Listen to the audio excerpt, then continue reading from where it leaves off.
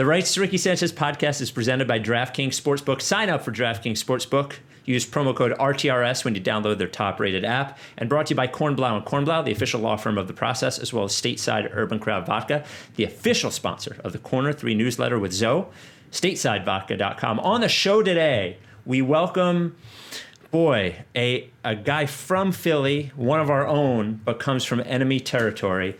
Celtics assistant coach Jerome Allen joins us. Jerome has a new book called When the Alphabet Comes. Jerome, of course, went to, was a just all Ivy League player at Penn, coached Penn. I spent a year in high school. He was a senior. I was a freshman at Episcopal with Jerome. And we talked to him about everything, right? Talked to him about Brad Stevens, talked to him about him pleading guilty to wire fraud when he was at Penn. You know, and there's he does it really artfully in the book that we didn't quite get through all of it. Because the book is very good. But it's a really impressive story and a well-told story. Yeah, and the interview is great. I really recommend the book. It's an easy read and an interesting read. And just honestly, to me, the fact that this happened only a few years ago, really. Yeah, and so recent. And he's coming out and saying this is. When I saw that the book came out, I was like, I can't believe it. I remember when the story came out, and I was like, as somebody who knew him, I was like, oh. I couldn't believe it, right? And then when I saw that the book came out, it seemed to me, oh, that's what Jerome would do. So it's a great book, and it's a good chat. So we thank Jerome for coming on. I mentioned the Corner 3 newsletter. It comes out Thursday. We have something very special coming with Stateside very, very soon in time for the draft. When I went over there to talk about it, Mike, look at this. Look at what they gave me. I don't know if you can see it. They gave me, they gave me a Vote Stateside lawn sign because, there's no one that's going to get mad at you for a Vote Stateside lawn sign. So, Stateside Urban Craft Vodka, distilled 7 times, gluten-free. You can get the 1.75 liter Magnum bottle right now, and just but to me, there's great vodka, good vodka, and bad vodka, and Stateside is great, and made right here in Philly. Go to stateside.com. You can get it in all wine and spirit stores. Somebody sent us. It's in liquor stores in Delaware and Jersey. It'll soon be available in 38 states, and you can get it delivered at stateside.com if you're in Philly. So statesidevodka.com. And a quick voting PSA, now that you mention it. Because we are less than 2 weeks out until the election, you can go to, if you're in Pennsylvania, you can go to iwillvote.com/PA. There are early voting options. There's a lot of them around the city, around the area, to just go and either vote early and bring your ballot with you so you can turn it in, or ballot drop-off places where you can just drop it off. There's a ruling today that said, or a couple days ago, that the Supreme Court basically tied on whether they'll count ballots postmarked by Election Day. So don't worry about that. Don't wait till Election Day. Just get it in. Either vote in person early or on Election Day, or if you're dropping off your ballot, get it in now. Don't wait. Do not wait. Send the ballot. Drop off the ballot. iwillvote.com/PA. Thank you very much. I know in Delco, it's funny, they had one voting drop-off box, and then the other day, 32 of them. So now there's 32 drop-off boxes in Delco. It's super easy there's a bunch it's very easy to find. The fucking internet, man. Just look on the internet. Yep. You got it. Look on the internet. Without any further ado, Amos and the show.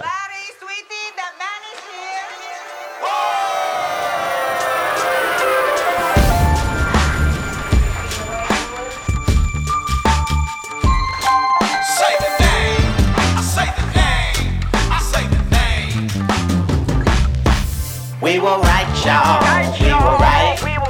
Even when it went wrong, we were right. We was right, y'all. We were right. So say the name. Say the name. We were right, y'all. We were right. Even when it went wrong, we were right. We were right, y'all. We were right. So say the name. Say the name. Say the name.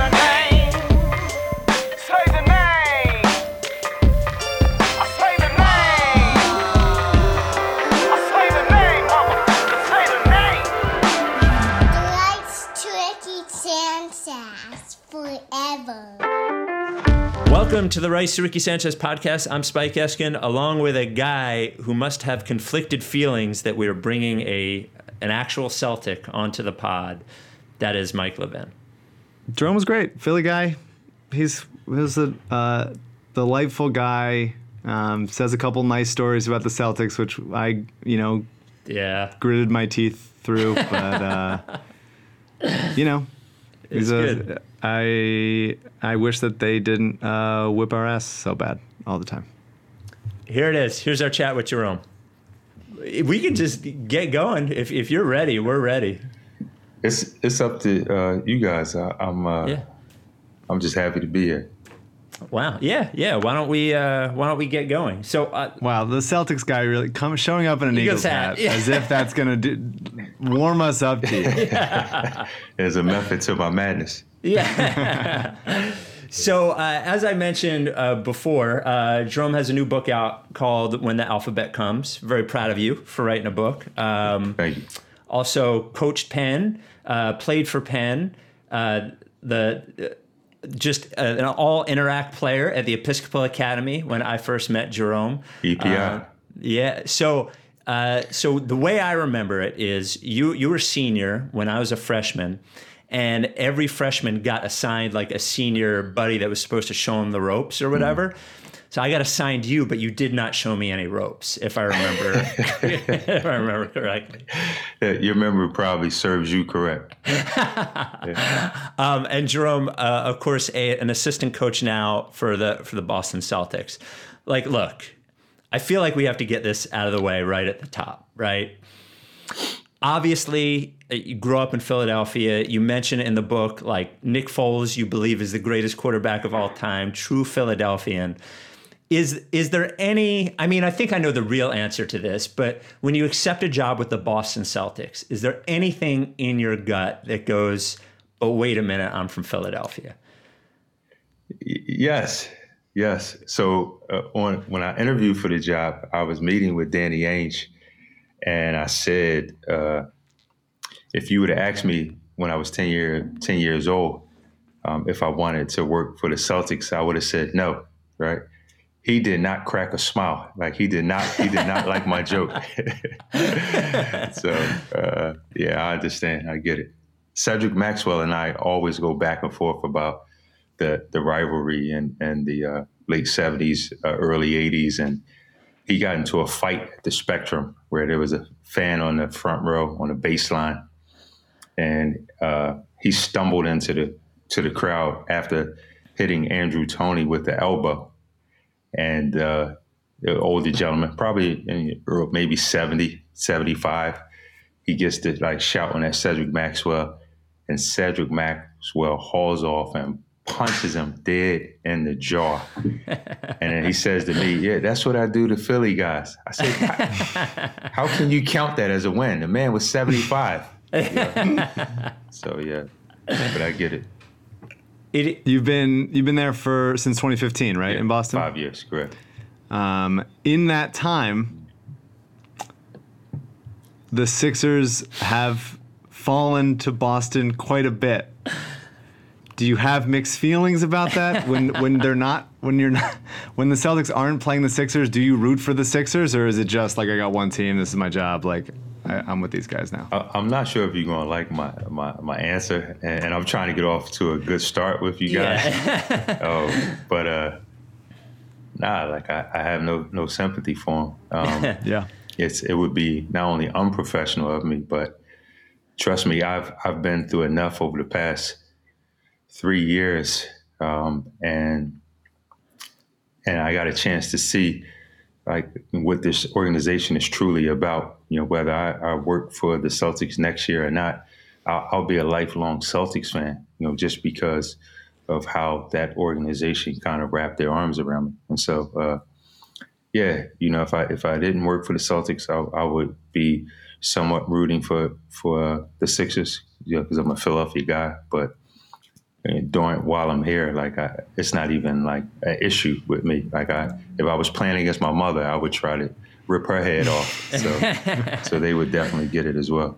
Yeah. You said that the Celtics wrapped their arms around you. The Sixers sort of wrapped their arms around other people's throats and then blame them for their problems. Yeah. It's pretty cool. The loyalty doesn't really run that deep in the organization. I can't comment on that. But. I know, it's fine. You could just let me run with it. Right. We're Sixers fans, but we're also like not really Sixers fans. we hate them that's at the this way point. things have gone. Like this is what it is now. I understand it. I mean, not to try to take up too much of your time, but No, you have all the time in the world. So Sam and my cousin Terry came to a game during the I want to say it was 2017 playoffs, maybe. So we had played the Sixers. It was opening first game of that series, and they got to the arena early, and he had his Embiid jersey on, and my other cousin had his Iverson jersey on, and pregame shooting. They're down on the floor and they're out there with me, and they walk into the arena after I went and got them. This is around like 4:00. They scream, "Trust the process," clapping and all that. And there's no one in there outside of the players, and they're, it's empty. And they just thought it was great that they were showing off their Sixers fans. But when it was time to throw the ball up in the air, and I gave them their tickets where they were sitting at, I put them all the way up in the nosebleeds.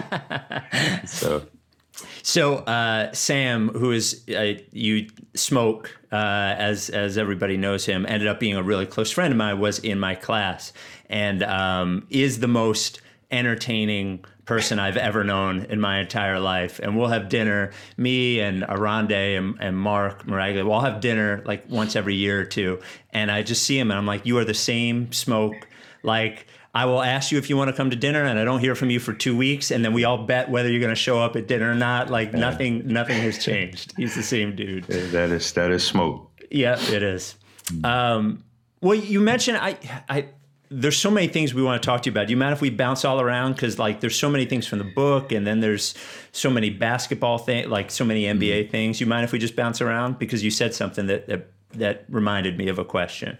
I'm happy to be here. I mean, this is y'all show. I'm just here. So feel free to pull me along. Well, you mentioned, all right. So the book is really interesting because somebody who went through what you went through, and you ended up pleading guilty to accepting a bribe when you were the coach at Penn, for somebody who wanted to get their son into the school. And the book basically follows you through growing up, but also the last few years of you coming to like dealing with that reality. That's why it's called A Life Changed by Exposure. You're part of you exposed. Correct. And you mentioned the Celtics, the organization wrapping their arms around you.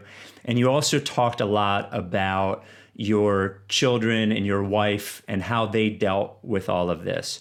And I compared that to a story you told early in the book about your father, who was a drug addict. And before a big game against Harvard, somebody found him outside basically begging for money, like while you were excited to see him.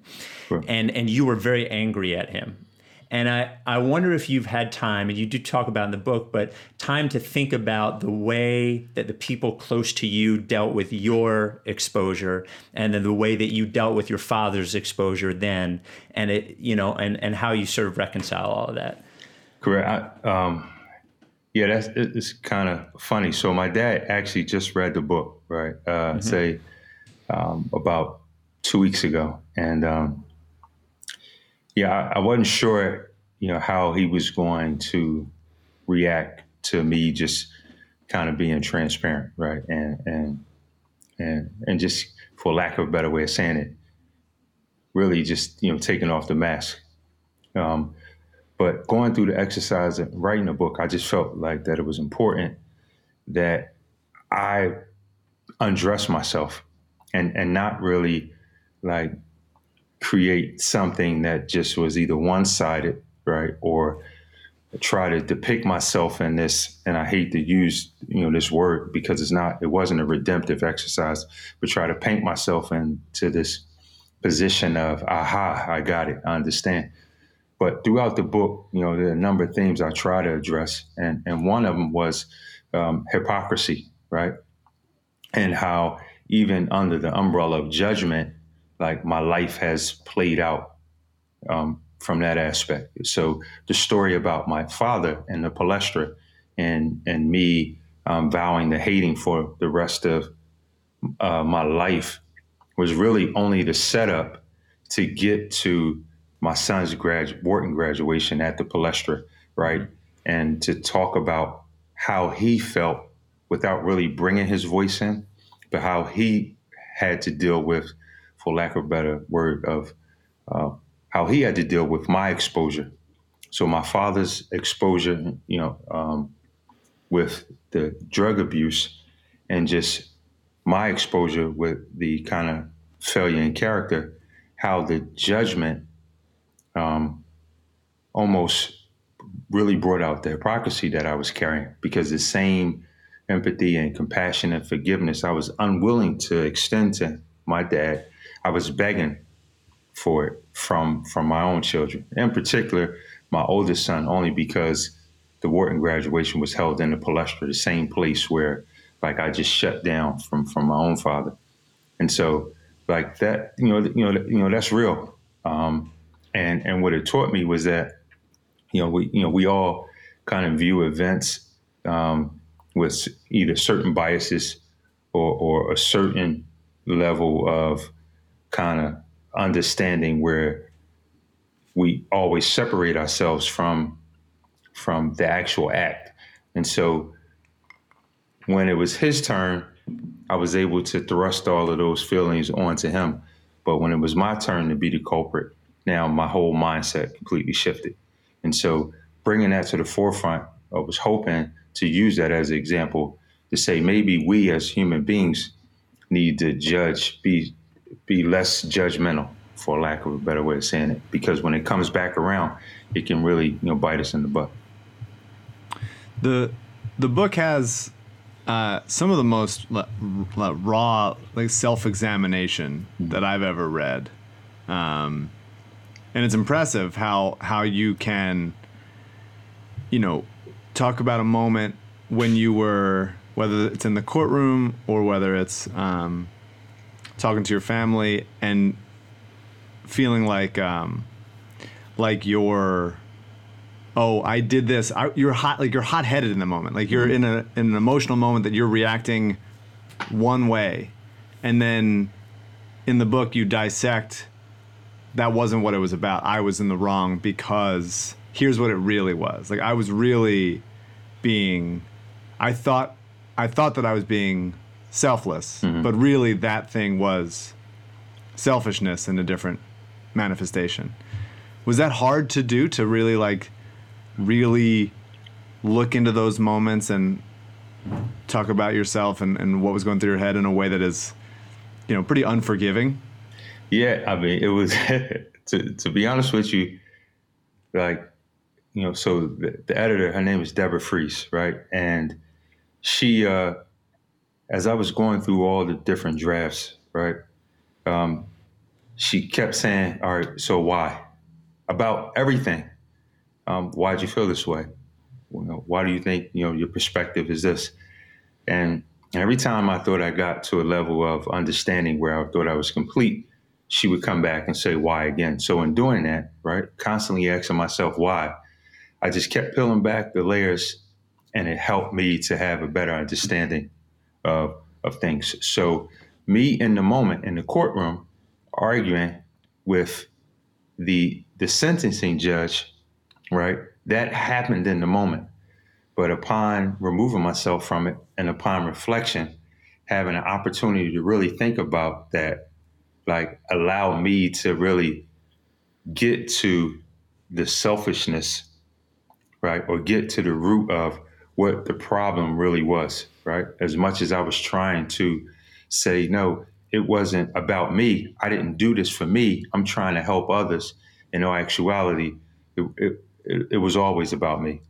And so in the moment, I couldn't really get there. And then when I finally got there, it was like, am I going to be true to the project and tell that or withhold that? And I just felt like, it was part of my testimony, and I wanted to be obedient and just kind of deliver it in its rawest form. Yeah, Isaiah Thomas, UW Isaiah Thomas, Boston Celtics Isaiah Thomas, writes the foreword to your book, and he talks about the saddest time in his life after his sister's funeral, and he scores 33 points and plays that day, and he writes, Jerome didn't care. He still had a sheet full of bullet points, and he goes through all the a bunch of the things that you said he did wrong during the game. And he said when he read this book, it felt like Jerome was breaking down his own performance. And I thought that was a really poignant way to say it. Like you sort of were like going through the tape of your life or these moments of your life and diagnosing and being like, should have made that play. Or that's why you did that, but this was the better move. That kind of Which is kind of like weird, right? So we never have these experiences with ourselves to where that we could do something like that. And I'm not saying that like because I think I'm this great writer. Again, I was in the 6th grade on the 3rd grade reading level, and I never thought I would ever be an author. But the beauty of it was that sometimes penning a story, even as I would go back and read my words, it was almost as if like God just took over the pen and was like, this is what I want you to write, right? And so, for him to say that, it was almost like, yeah, Isaiah, that's exactly it. Like, how do you break down your own performance, right?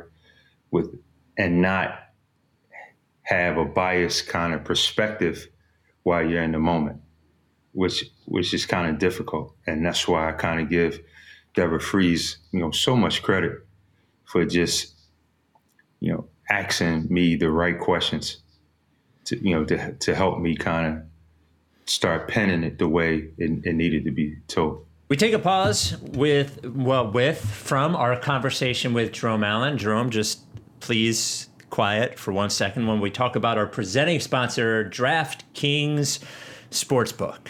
Oh, so no more basketball. All there is basketball futures. But we are in week 7 of what is shaping up to be one of the most painful Philadelphia football seasons just in history. I get my hopes up every single week. I go from... You do, really? Well, what happens is, you can explain to me if this is like to me, it's like the normal track. After the loss, you're like, this team fucking sucks. They're never winning another game. And then, like, slowly through the week, you're like, this is always a game the Eagles win, like, by the end, even if they're 10-point underdogs, and like every time. I really have done a great job, and it's one of the things that I'm so proud of myself for. Is after the Super Bowl win, I really have been able to enjoy it as like a show. Yeah, something to do. Like when the protagonist of a show that you watch fails, you're like, well, that was good though. They did it. That was good writing. And so like it ending on a, the one of the worst 2-point conversions I've ever seen. It was such like that's great. That's exactly how they would live. Yep. Fun ride. Oh, it's good that you can feel that way. I can't feel that with the Sixers or Phillies, but I do have that with the Eagles. So that's nice. Our guys are a 4.5-point favorite on Thursday night. Opened up at 6. Of course, I feel they're going to win 30-10, but it's every week. Every week. Look, the only place that you want to bet on football is DraftKings Sportsbook for so many different reasons. First of all, if you're a new user, use the promo code RTRS. Get a sign-up bonus up to $1,000 when you sign up. Second, look, there's live betting, right? There's that. I feel like hometown fans have an advantage in live betting because you can take advantage of a team a game that your team's going to lose, even though they're up 10 points. You take advantage of that. That's with the live betting. Look, if you don't want to bet football, MMA, there's still baseball, a few more baseball games. You can bet that. UFC 254 coming up, as I mentioned, basketball futures. And the reason it's the best app, it's clean, it's easy to use. You get your money right away. You can make a deposit right away. It's all very simple. It's all right here in the U.S. Download the top-rated DraftKings Sportsbook app and use promo code RTRS. When you sign up, get up to $1,000. That's code RTRS to get a sign-up bonus up to $1,000 for a limited time. Only at DraftKings Sportsbook. Must be 21 or older. Pennsylvania only, in partnership with Meadows Racetrack and Casino. Bonus comprised of a first deposit bonus and a first bet match, each up to $500. Deposit bonus requires 25 times playthrough. Restrictions apply. See DraftKings.com/sportsbook for details. Gambling problem? Call 1-800-GAMBLER. All right, back to the pod. Sort of like therapy, I would imagine that as hard as it is to come to grips with all of the things that you talk about in the book, and specifically the last few years, there is a freeing feeling to saying, here's all of it. I said it. There it is. And now I don't have to hide from it anymore. I don't have to, there's the idea of shame doesn't exist anymore because I've like sort of put it for you to look at in front of me. Like it has to feel good and freeing to sort of be rid of that in some fashion. Yeah, that was like one of the reasons why I said, you know what, the question is the moral dilemma is going to be populated on both sides, and I'm okay with it, And some people may understand, some people, may say, but so what, right? But to be honest with you, the release of guilt came, on January the 11th at around 11:30 at night, and when, really, that morning. But the combination of that day, from them cutting the location monitor off my ankle to them putting that plate of dessert in front of my face saying congrats, it was like, I always wanted to be, I wish I would be lying to you if I said I woke up every day saying I want to be a great father. A great husband, right? Now I know that's my first priority, right? That's my responsibility in my union. But a large part of my life, I woke up every day saying I want to be a great father. I want my kids to be proud of me. And it probably stemmed from what I was wishing I had, right? And so for me to do what I did, right, and put their sense of normalcy in jeopardy, right, it's like that was heavy. On top of, the reputation that the basketball program had at Penn, my former teammates, the young men I coached, and the young men that will eventually play for the program. But for my own children, it was like, when they just said that, it's okay. Mm-hmm. Like that kind of like, let it go. So I never responded. I just got on social media. Like I never really responded or to like all the articles that was written about the case or about me. And I just is like, you know what, I'm gonna control the narrative, and I'm going to tell, my own story. I don't want it to be on Lifetime or something like that, or have someone else kind of depict me. Like here's my version, the person who experienced it. Here's my version of the story, and trust me, like I'm not going to depict myself in a positive light, but I'm gonna depict myself as honestly as I possibly can. Do you think you always, I'm going back to thinking about watching you in high school and then watching you at Penn. Do you think you always thought about the game sort of like a coach does? Because looking back on it, I feel maybe it's just because you were a point guard, but I always felt like that was the kind of a game that you had. Well, playing for Coach Doc at Episcopal, he was going to make sure that I played the right way. He made sure that I had the proper vision, for the lack of a better way of saying it. Like he made sure I celebrated my teammates. He made sure we got everyone involved, and he did a good job of pacing me my time at Episcopal. Like I had to go there. I got cut from varsity. I had to play JV, and at the time I thought he didn't know what he was talking about, or like what did I sign up for. But that just process, he knew what I needed, and so. From Coach Doc to Coach Dumpf, and the Larry Brown with the Pacers, like all the Andrea Trinchieri and Dushko Ivanovic and Andrea Mazzone, even my coaches in Attilio Kaya, Cesare Pancoto, even all my coaches in Europe. What I tried to do was be an extension of the coach while I was on the floor. And I would like to think, I even tried to, even with some help, coach myself, through this as difficult as it was. For anyone listening, Coach Doherty, who was the basketball coach at Episcopal, he was my math teacher freshman year, and I'll never forget. He went through and he picked up my homework, which I had done in Penn, which was unacceptable, and he picked it up and he just ripped it up in front of everyone. And he dropped it on the floor, and that is my like. And then I would say 5 years ago, I saw him. I hadn't seen him since high school, and I saw him at this is the kind of guy he was, right? So that's my memory of him. But I always had this positive memory of Coach Doc. So I saw him at a lacrosse charity thing, that his son was at. And I hadn't seen him since high school. And I introduced myself, and he started to have tears in his eyes, and he gave me this big hug. And you're talking about a guy, I didn't play for him, and I had him 1 year, but he was that kind of a guy. He was the kind of a guy who was so tough, but did love the people that, the players he coached and the kids that he taught. Yeah, that was Coach Doc. I remember my freshman year, I had him for math as well.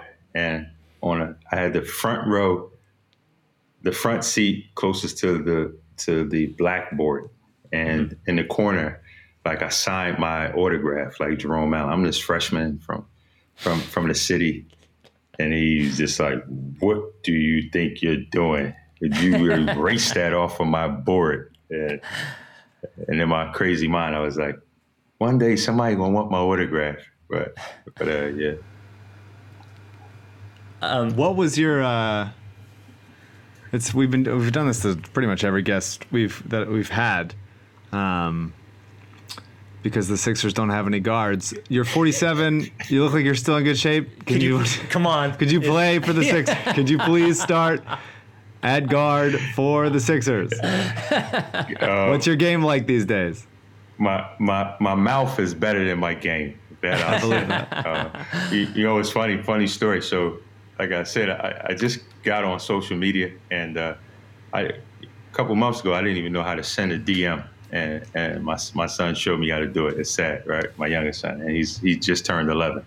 But on my Instagram, one day I was in practice, and so we got to the bubble, and we had I don't want to say short staff, but we were only allowed to bring, if I'm not mistaken, 37 members of our normal travel party, right? And that was including the players. So long story short, we all, from Brad, myself, our entire staff had to do a little bit more because we were short staffed. So I was put into a defensive drill with the guys, and I actually only had to play offense that day. And so maybe 10 possessions, I was able to play a pick and roll, and Jaylen Brown had to guard me, Kemba Walker had to guard me, Tremont Waters had to guard me, Jason Tatum had to guard me, and I got 10 possessions in the pick and roll where I'm the ball handler, and I think all of the possessions Enes Kanter was in the pick and roll coverage. So I'm out there, I'm bouncing, and I didn't even pop any or leave that day, but about 6 of the possessions, I looked pretty good. So so I took the clips from the practice film off. I recorded it on my phone, and I posted it on my Instagram, because my youngest son and I got into an argument about the defense that I played on Allen Iverson in 1997.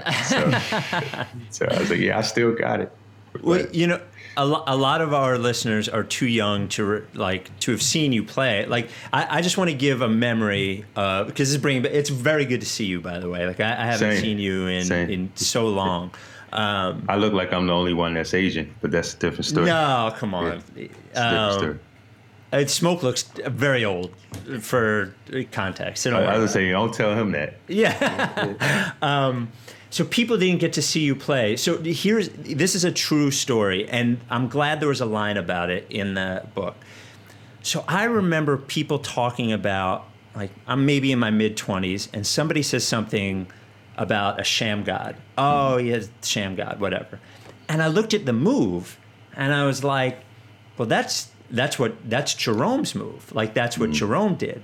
And I'll never forget, I think you did it to Kevin Johnson once, because Smoke had it on, because I went to find it on YouTube yesterday. You're pretty sharp, Spike. Yeah, You're pretty sharp. I remember because Smoke had it on had that game on VHS, and I remember specifically being at Dwayne Vargas's house, and they would rewind it and play you getting Kevin Johnson, and all react as if it had just happened every time. Yeah. So you were really, really good, and so you mentioned in the book, like, just you were really fucking good, man. And you mentioned in the book that you had other offers, not just Penn. You had D1 schools that would give you a full ride, like people, historical basketball schools, Do you look back at that and think, hey, if I had gone to one of those schools, I know you're happy that you went to Penn, but do you think if you went to one of those schools, your basketball career maybe ends up in a different way than it ended up? No, I never really thought about it that way because, I used to always say, anytime like we was at home or on the block, I used to say, like, I played professionally for 14 years. Like I lived in 6 different countries. Like I never thought that that all of these things would happen. And the one good thing about Philly and the Big Five was that even though I went to Penn, I still felt like I would have to compete against Villanova and Temple and St. Joe's and LaSalle, every year, and especially in the summer times. So when all the guys were, we had the Sunny Hill League, the Sunny Hill College League. So I never really felt like that I missed out on a basketball experience. And it's probably because Philadelphia was so unique with so many schools and so many guys coming back in the summertime. And I think those, workouts at Gusting Lake with John Harnett and Tennis Young and, I think all of those things actually helped me to get better on top of the coaching staff we had at Penn.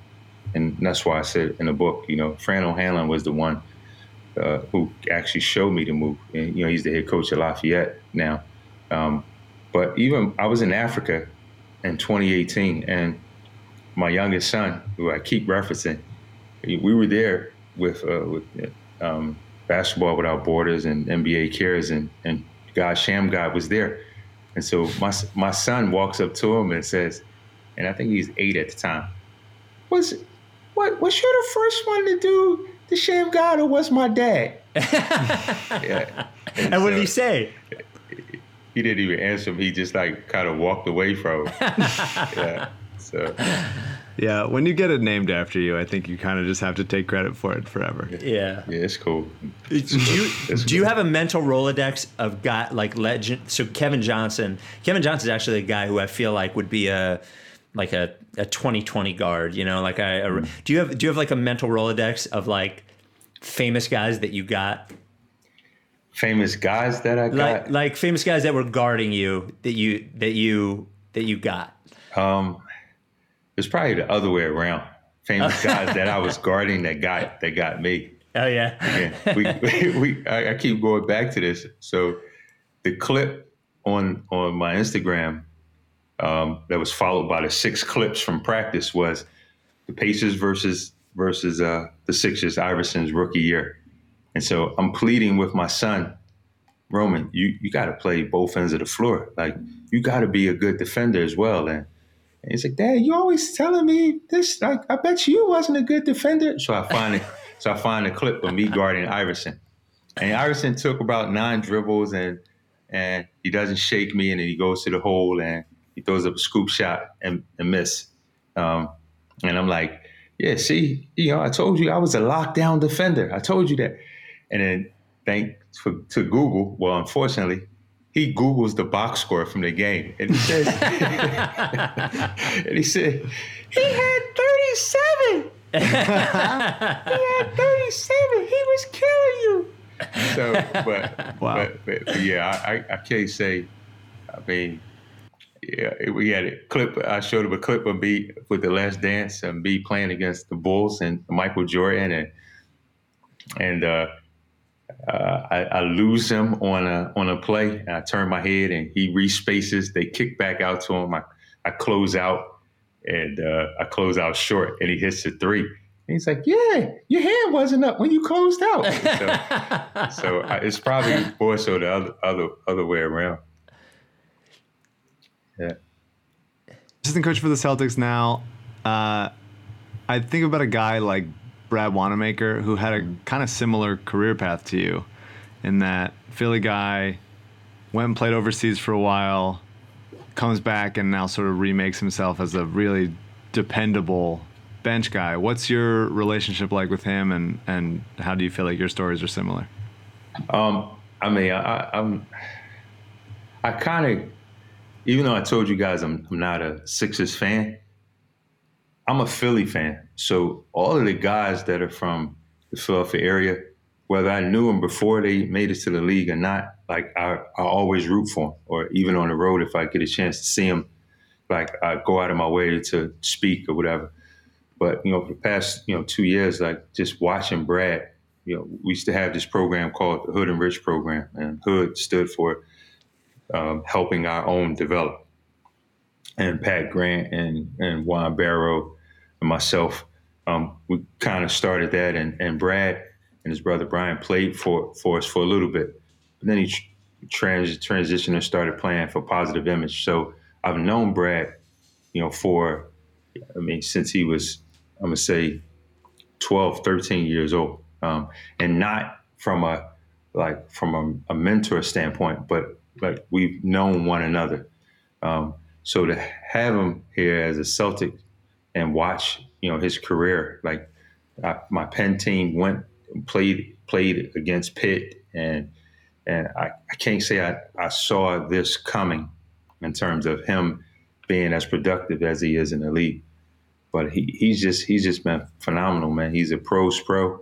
I mean, obviously he's a little bit older, but he's a veteran, man. He's crafty. He's almost kind of like, we used to have this reputation in Philly as just, guards that just was hard-nosed and tough and nothing flashy, and just, knew how to play the game and played it the right way. And Brad is he kind of epitomizes that. And he's just such like a good guy, like low maintenance, and he doesn't back down. Can't jump over a piece of paper, but that's a different story. We're about a month away from the draft. What do you remember about the process that you went through of going to get drafted and that night, and what that's like for a player, to be inspected and then just have to wait? I mean, I actually wouldn't wish that on my worst enemy. I remember waiting like 3 hours and 57 minutes to hear my name called that night. And you get shopped around, and you got to go to different workouts, and sometimes you work out for a team multiple times, and you listen to all the questions in the interviews, and they say, "Oh, we pick here." Like a team will come bring you in to work out, and you don't know if you're just a filler or if they're really interested in you at a certain slot. And so, share information with your agent. So I actually thought I was going four different places, or I thought I could be picked by 4 different teams at 4 different slots, all in the first round. 16th pick come up. I'm like, I'm about to, I think I might go right here. And then the 21st pick came up, and then the 28th pick came up, and then the 30th pick came up, and then 2 hours later, while they were at commercial break, they said, while we were away, the Minnesota Timberwolves selected Jerome Allen, the 49th pick. And, I had kept seeing my name and my picture up on the screen, who's still available, right? And so when they were coming back, there's maybe like a 10-second delay before they actually started talking. So to see my picture up on the screen, it didn't automatically trigger that, I got taken while they were at the commercial. So they didn't call you? You just found out watching TV? Like you didn't get a call or anything? So this is 1995, right? Yes. And, yes. Yeah. Yeah. They have phones though. Yeah, but I was at my girlfriend's apartment. Yeah. My family kind of threw a draft party at my grandma's house, and I didn't want to watch it with anyone. I didn't want to be around anyone. So they got my grandma's backyard all decked out, and they got music and food, and my whole family is there. And I was right on LaSalle's campus, sitting in her apartment at Alani and Ogans in the dark, just watching the draft. And when I finally heard, like, when that was announced, I just dropped to my knees, like, thank God for the opportunity. Got up, jumped in her car, and then drove to my grandmother's house. And as soon as I pulled up, Smoke and Terry was standing outside cursing. This is bullshit. I can't believe he stinks and da-da-da-da. I don't know what they doing in the league. And then their reaction got my grandmother upset. She didn't know anything about the draft and I got out the car smiling and trying to hug everybody. I was like, man, like, can you believe I got drafted? Like, I never thought I dreamed of playing in the NBA, but you think it's going to happen to the next guy.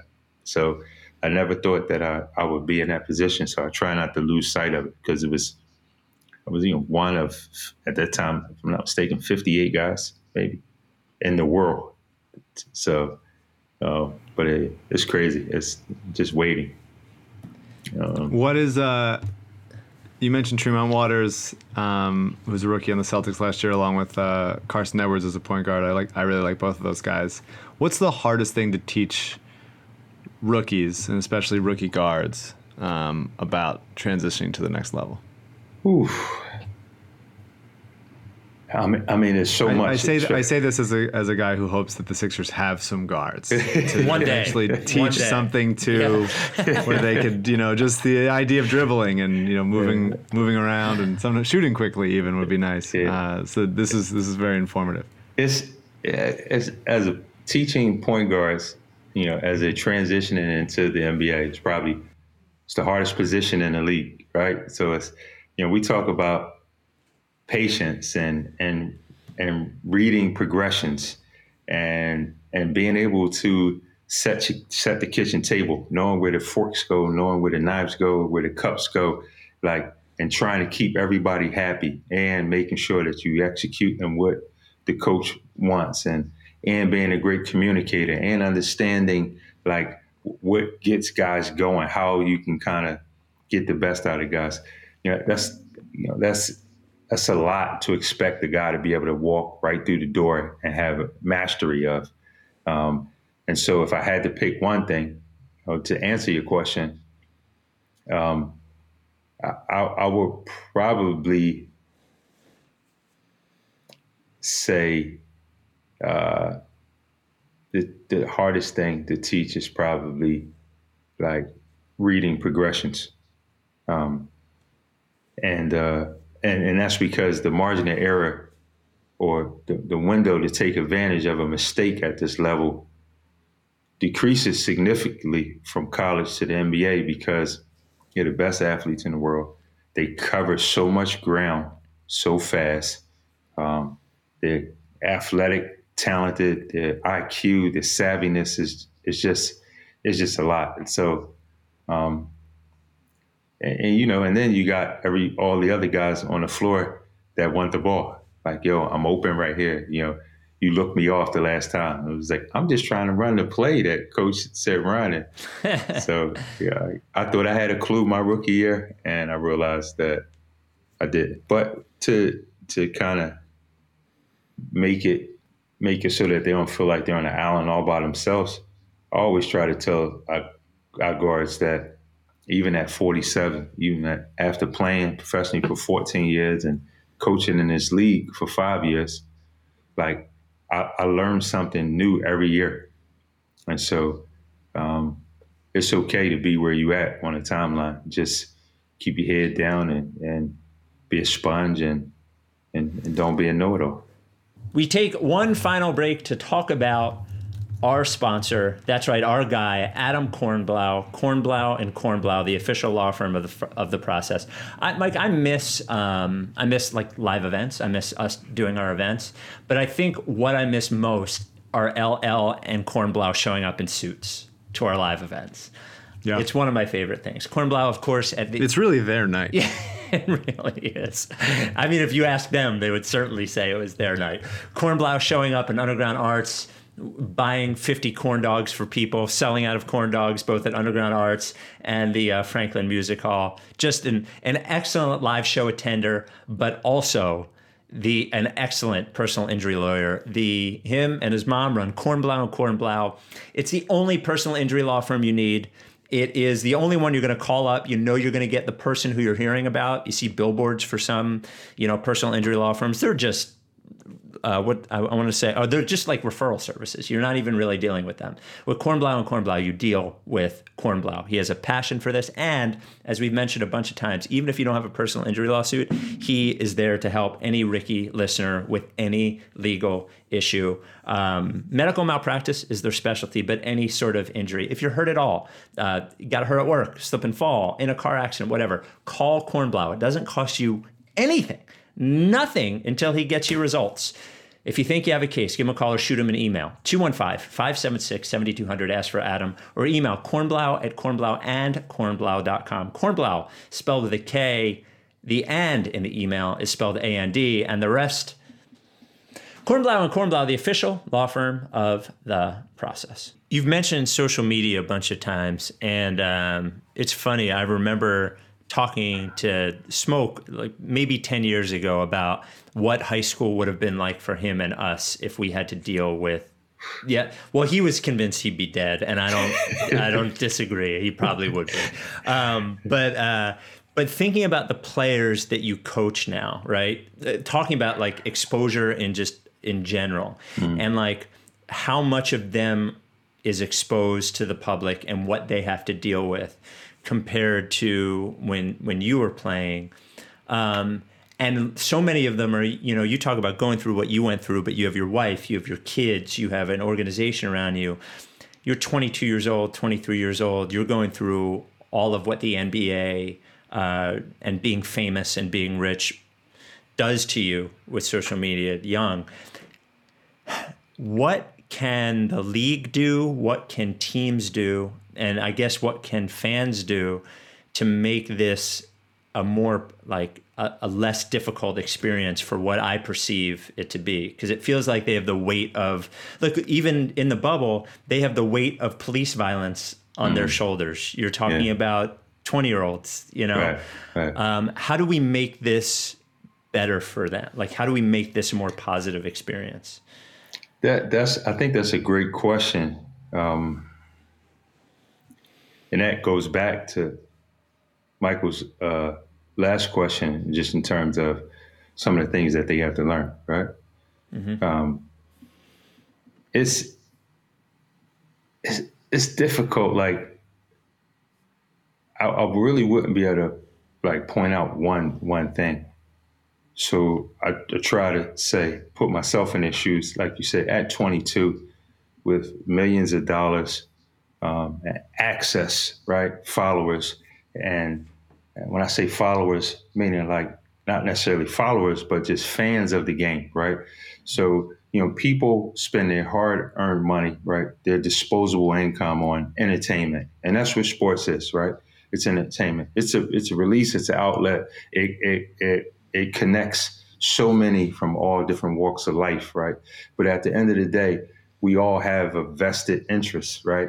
Whether it be in players, teams, or organizations, the sport itself. Again, like I came on you guys' show with my Eagles, hat on, and we're 1-4-1, right? But this is my support. Like, I am an Eagles fan, right? And so I'm passionate, and every time Wentz doesn't complete a pass, I'm throwing my hat around the room, and my son or my wife is getting upset because I'm too loud. But the point I'm trying to make is that at the end of the day, these guys are like human, right? And they have they have issues that the rest of society has, right? And so one of the things I thought Brad did an awesome job of was champion for our guys to have mental health resources, right? This was a couple of years ago. And it's still present now. But just all of the things, the emotions, the mood swings that we go through, right, as normal people, these guys go through as well. The difference is some people get blinded by that they have a unique skill set on a basketball court, right? And so this long soliloquy that I'm on right now to answer your question is just pretty much coming back to that if more people could understand that they are human as well, right? I think it could not necessarily normalize their experience, but it could help them if I could champion for that. Now, some guys don't make it easy on themselves, right? They think they got all the answers. They think they know everything, and they just think that they could say anything, right, or act any old kind of way, and they could be above us. But the good ones, this is me standing on a soapbox for the good ones. The good ones is like, I don't know, like, what it feels like to go. I'm just using this for a game. Jason Tatum, our first game in the bubble, went 2 for 18, and I could only imagine what was said in the comments on whether it was that box score post or something like that. Everybody, like, my own mother tells me, this is what you should be running at this point in the game, and then my oldest son is saying, why didn't you run this, or Smoke is like, fam, like, y'all should have, everybody has an opinion, right? And it's okay, I get it, it's understandable, but it's just just really understanding that these guys are like human beings, and I'm trying to champion for the good ones. Some of the guys are assholes, and sometimes they you try not to extend as much sympathy towards them as they deserve. But the older you get, the more patient you are, and a lot of times they act like that because they're really trying to deflect insecurities that they're not even aware that they carry. So, in my opinion. What was it like? You mentioned being down in the bubble. What was it like when the season was hanging in the balance after the couple teams staged basically a walkout, the Bucks, after the shooting of Jacob Blake by police over there? Yeah, that was a crazy day. And so I was inside the town hall meeting, right, that took place. And, for me, like, I was like, this is a moment in sports history, right? Mm-hmm. And so I stood on the back wall and held my phone up, and I took a picture of the room, right? Not necessarily focused on one particular guy. It was 22 teams down there, so everyone knew who was inside the room. But just to have a reference to that moment in time, and not trying to compare it to the summit with Jim Brown and Kareem and Muhammad, but it was something I would never forget. And like any family, whether it's a large family or small family, like when you get together in a room or at the kitchen table and you have to decide on or make a decision, like, you get raw feelings or the emotions, and not everyone's going to agree. But, it was, I won't say it was chaotic, but it was real. And I wouldn't come on your show and lie, right, and say that, it was nothing, and we just talked, and it was like kumbaya. No, there were some disagreements, and there was some tough information shared. And like I said, the whole bubble experience for me, like I felt so grateful just to be there, and especially in that room, at that time. And so it's something I'll never forget. You've mentioned Brad Stevens. So ever since he got into the league, all we have to hear about is like, what a fucking genius Brad Stevens is, yada yada yada. So you as a as a former player and now working under him as an assistant coach, what makes Brad Stevens a great coach? Why is he a great coach? So, people ask me this all the time, and here's my answer, and then I'll tell you guys 2 quick stories. All right. Okay. So here's my answer to that. He's not always right, but he's always prepared, and I think that's what sets him apart. Right? He prepares, and I'll lead into the first story. The first story is this: we're in the bubble, and this has happened before, but in the bubble, it's timeout. He addresses the team, and there's maybe, say, 30 seconds left in the timeout. Right, whatever he drew up, the time was still there before the guys had to get up out of the seats. So he leans over. And he says, guys, listen, at this point in the game, this is one of the timeouts they like to run. The other team we're playing against. I don't want to say the name of the team. He draws up a play, right? He's like, so if this guy starts here, there's the play. He drew it up verbatim. They come out of the huddle, walk on the floor, sideline out of bounds. That team ran that same play, that same exact play that he drew up. Now, the team still scored, but it goes to my point, is that that's how hard he prepares. Like, he knows the other team's stuff. I would like to argue probably better than some of the other coaches know their own stuff. And it happened again later on in the same game, right? He came out again, and he just leaned over. He's like, can you believe that, Jerome? Like, they ran the ATO I drew up, twice. I mean, they still scored on us, but they ran it up. But what most people don't know is, like, he has he's stoic, and he stands there and he's like emotionless. This is what people, would say to me. I was like, yeah, well, you looking at the same guy I'm looking at? Like, he's competitive. Like, he gets fired up. It's like, oh, no, he's always even killed. I was like, yo, you just don't know. So we're playing the last seeding game in the bubble. Teams get introduced, right? And guys walk out on the floor.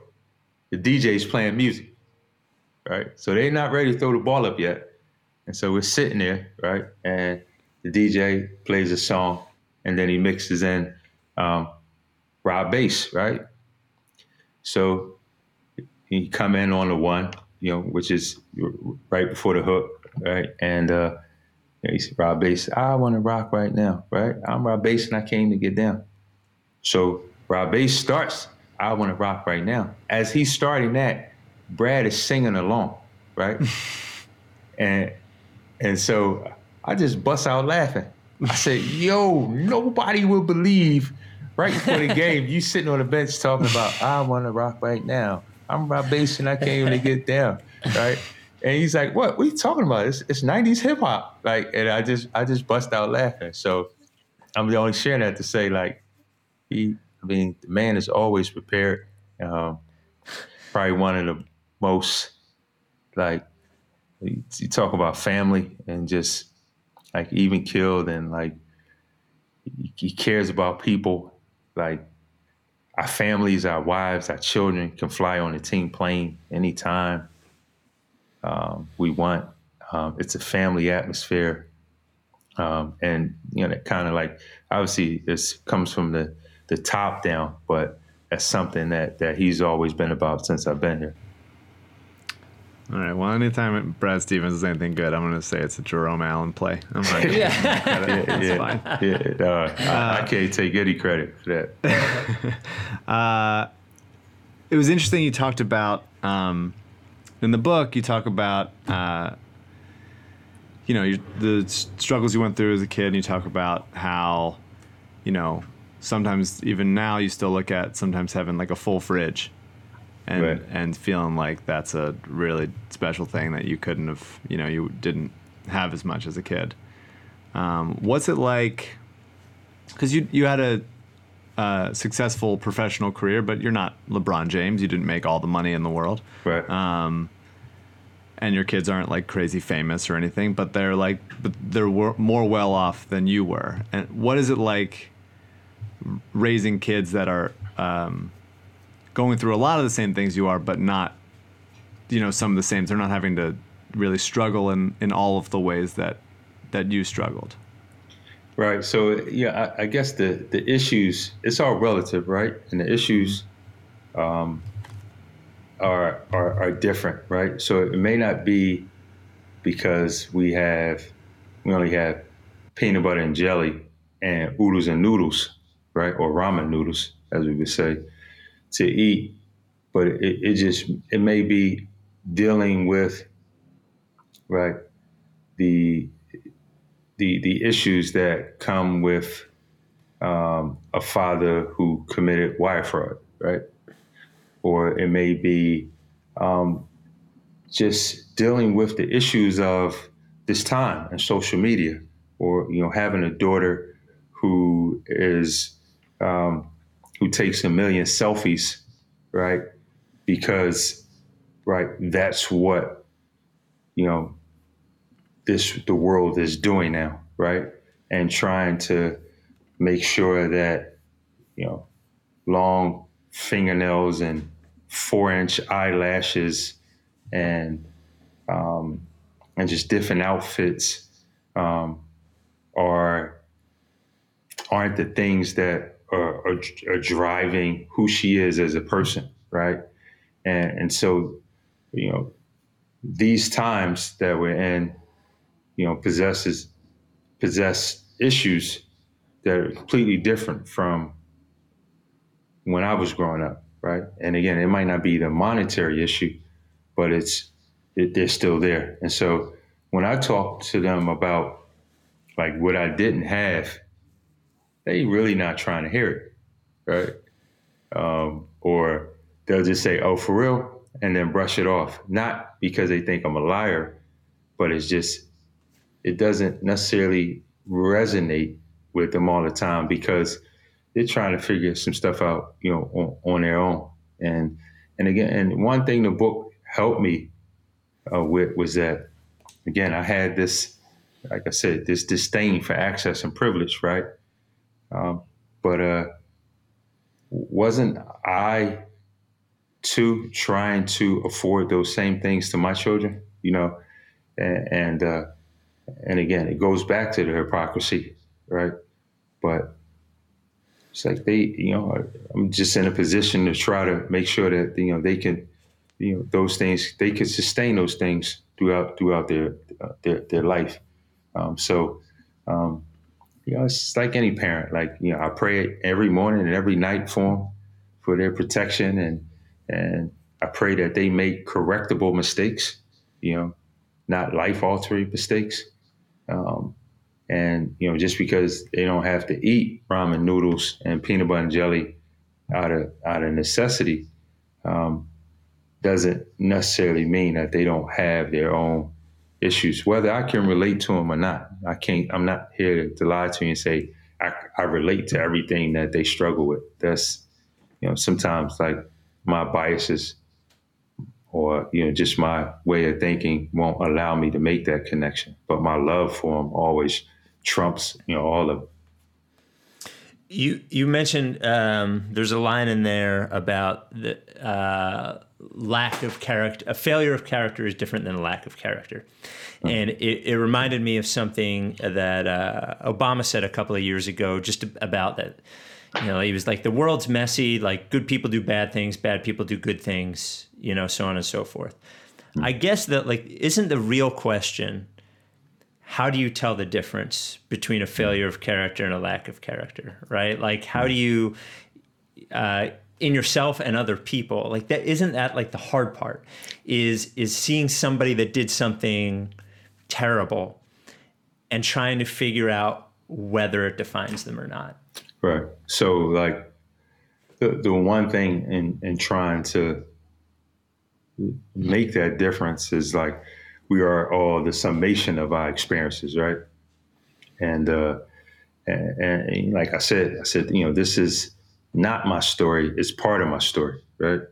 Right. And to use that as an example to say, again, in the beginning, I went through this whole list of things that I did, right?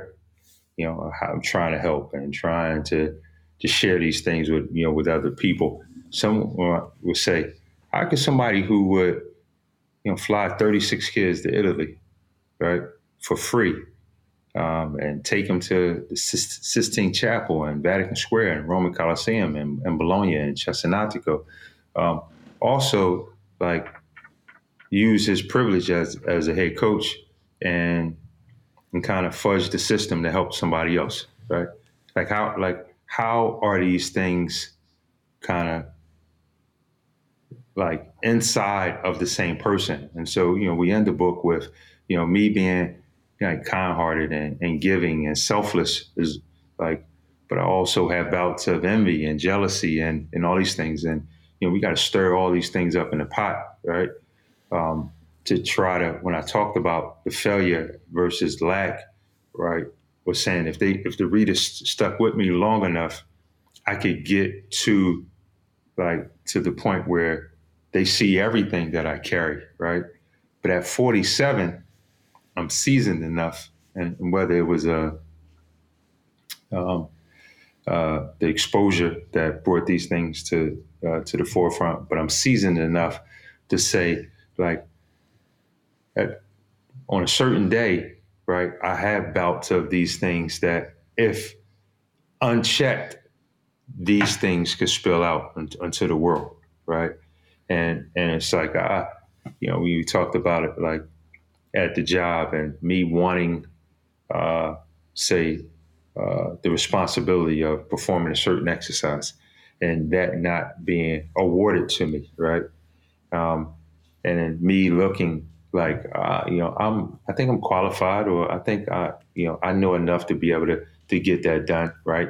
And just because that wasn't the case, now my face is frowned up, or I'm losing sight of, wait a minute, like you're an assistant coach of the Boston Celtics. There's a gazillion people that would die to be in your position, right? When I first got the job, I would have picked up the towels, picked up, the cups. I would have drove the van, put gas in the van, carried all 15 guys on my back. And now when we get in certain places, right, we have this sense of entitlement or this expectation that, we are deserving of certain things. Like sometimes those things happen. I'm just using my job as an example. Sometimes those things happen to not every human being, but to a lot of human beings. But the good ones don't get lost in that, or don't let that consume them to the point where that forces them to act a certain way, right? And so what I'm saying is, a failure versus lack, like, can be really not necessarily defined. Most people can have a better understanding of it when they could say, if you look at the totality of someone's life or their experiences, right, the summation of them, like, will really kind of give you the true valuation of who they are. And that's like really what I tried to stand on. And it may be an area that's a gray area that's populated on both sides, but that's kind of like what I truly believe. Yeah, go ahead, Mike. No, good.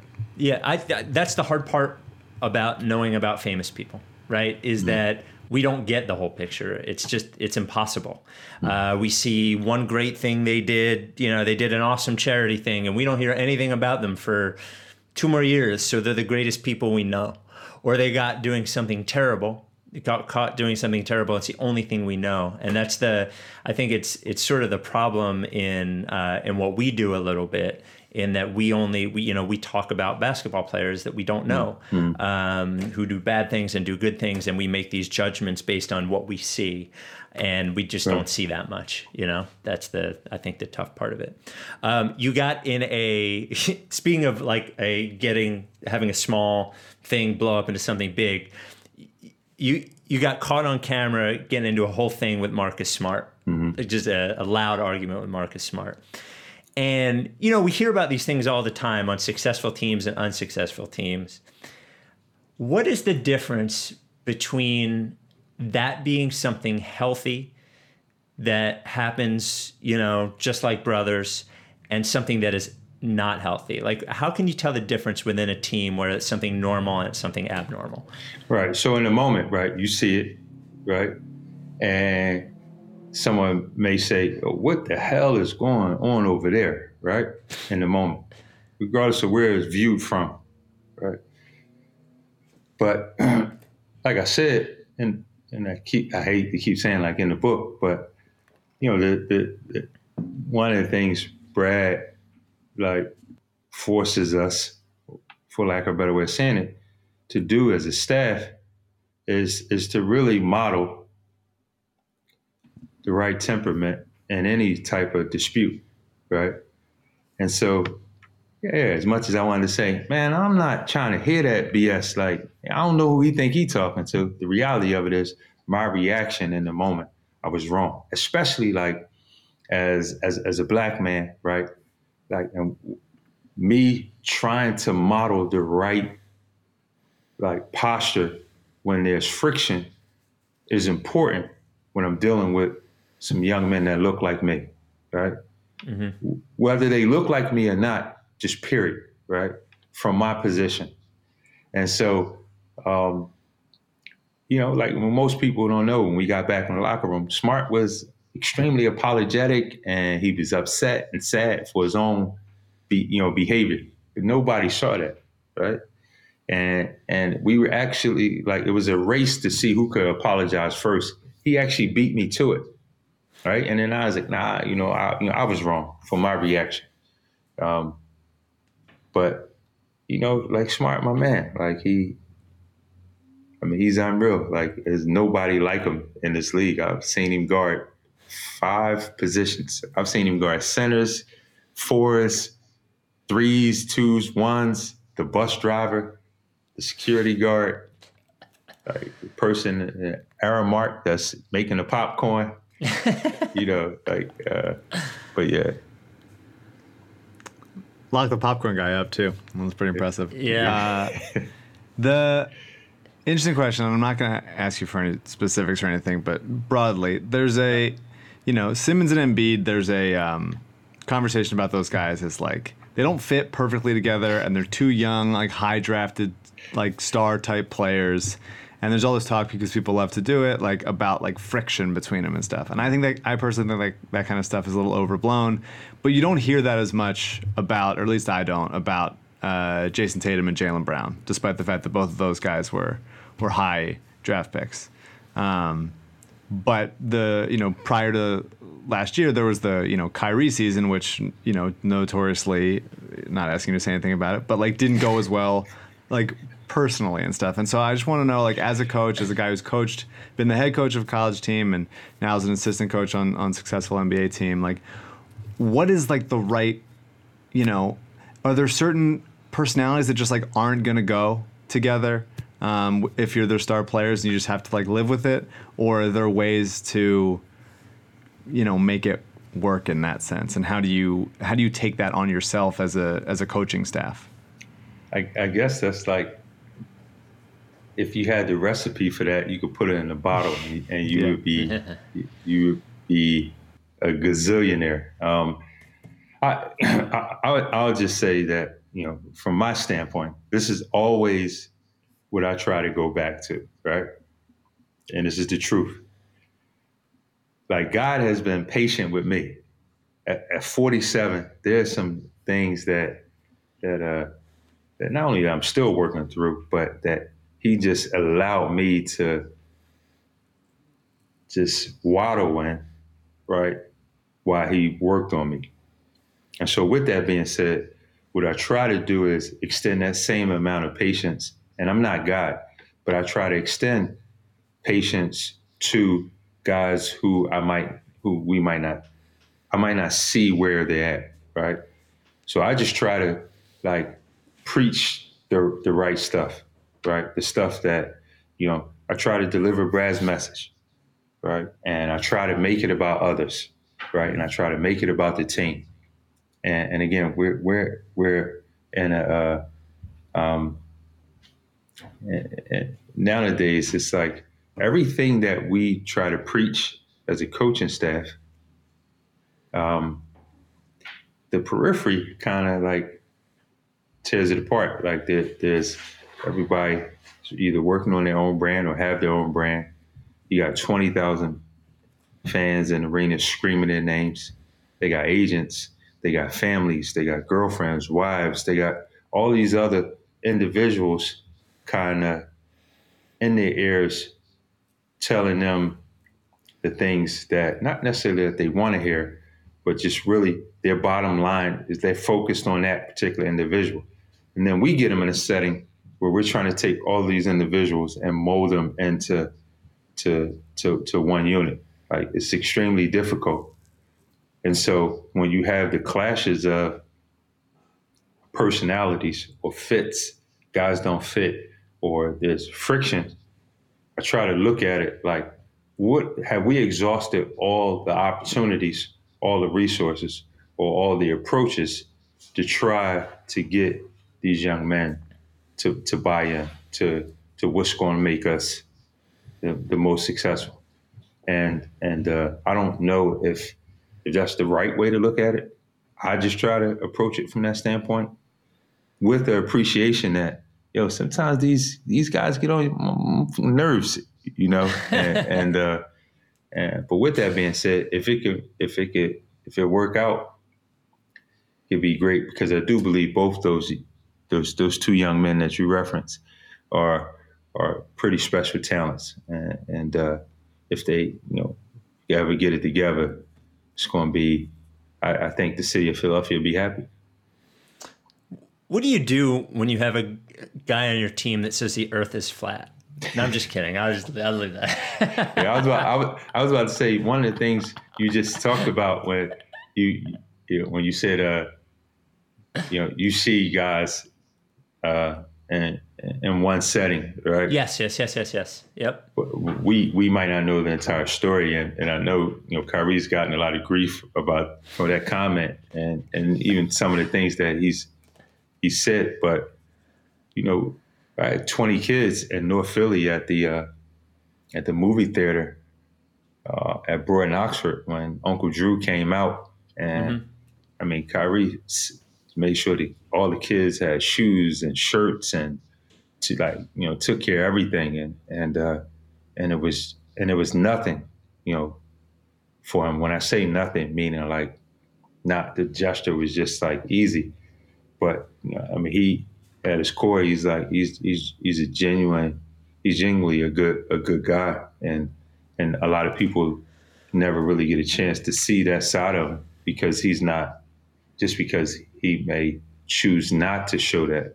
But I know, whether he said the earth was flat or not, I know how much he's done for the kids, and I appreciate him. What's not flat is his integrity. That's right. He has round integrity. There's Brown helping his branding for a little bit, if you need that. Yeah. Well, look, man. It takes a lot for us to have a member of the Celtics organization on this podcast, especially after this year, man. After the sweep. I mean, you couldn't even let us get one. You couldn't let us get one. I didn't want one. We deserved it. I mean, at least I came on with my birds. Right. You know what? Actually, that's one thing I wanted to ask you. So there's a story in the book about you wanting to go to. So you're 47.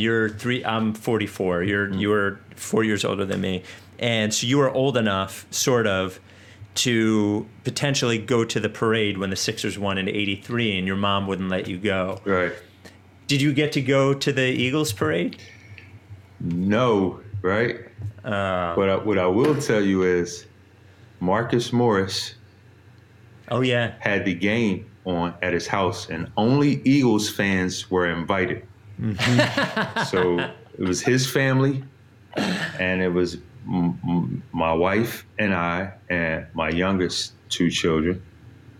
But I felt like I was on Broad Street after they won it and at the parade, because my oldest 2 children were in the streets heavy and they were giving me a play-by-play. And so even though I wasn't there, I felt like, listen, I was on the Celtics plane. Most of the time we get on the team plane, we either have regular clothes on or team issued stuff. But every road trip we had leading up to the Super Bowl, that's all I wore was Eagles gear on the plane. Reggie White jerseys, Mitchell and Ness starter, satin jackets, Eagles hoodies, Eagles scullies, every road trip. So. Well, I'm proud of you, man, and Philly's proud of you, even though you sold out, went to the Celtics. And the book is really good. It's called When the Alphabet Comes. You can get it at whenthealphabetcomes.com. It just came out, right? Like it's on Amazon, Barnes and Nobles. Yep. Bookshop, Book Baby. Yep. Mm. You're an author, NBA player, NBA coach, Ivy League graduate. It's pretty cool, man. Yeah, I can't believe it myself. Well, and like Mike said, the offer we only need 20 minutes a game. That's it. 20 minutes. 20 good minutes, run that pick and roll. Yeah. Once there's fans in the stands, they'll gasp at just seeing a pick and roll. It'd be crazy, yeah. Unbelievable. Never seen it before. I'd take a 10-day if all right, there we go. All right. We know some folks. Thank you, man. Thank you guys. I appreciate it. Thank you. Thanks to Jerome, generous with his time. As we mentioned, whenthealphabet.com, whenthealphabetcomes.com, or just go to Amazon, just Google it. It's out there. Great book. Thanks to Jerome. We'll be back on Saturday for a lighter, more ridiculous podcast where we talk about the CNBC article that Scott O'Neill leaked. Just more normal, and we'll talk about enemies of the process. The 2020 list is up on the website now. I sent my blurbs to Unterberger, and I was like, if any of this is, I can't tell where the line is anymore. And so I was like, you just gotta just cut it if it's bad. Just if it's too far, if I'm already pretty close. Well, just take that stuff out and save my life and well-being, if you don't mind. God bless him for giving you the Scott O'Neill one. It was the correct assignment. The Scott O'Neill one, I think. Yeah. All right, we'll talk to you on Saturday. Are you down with TTP? Yeah, lick face. If you don't fuck with me, then I won't fuck with you. If you don't fuck with me, then I won't fuck with you. If you don't fuck with me, then I won't fuck with you. If you don't fuck with me, then I won't fuck with you. But if you fuck with me, I'm gonna fucking kill you! That's a friend.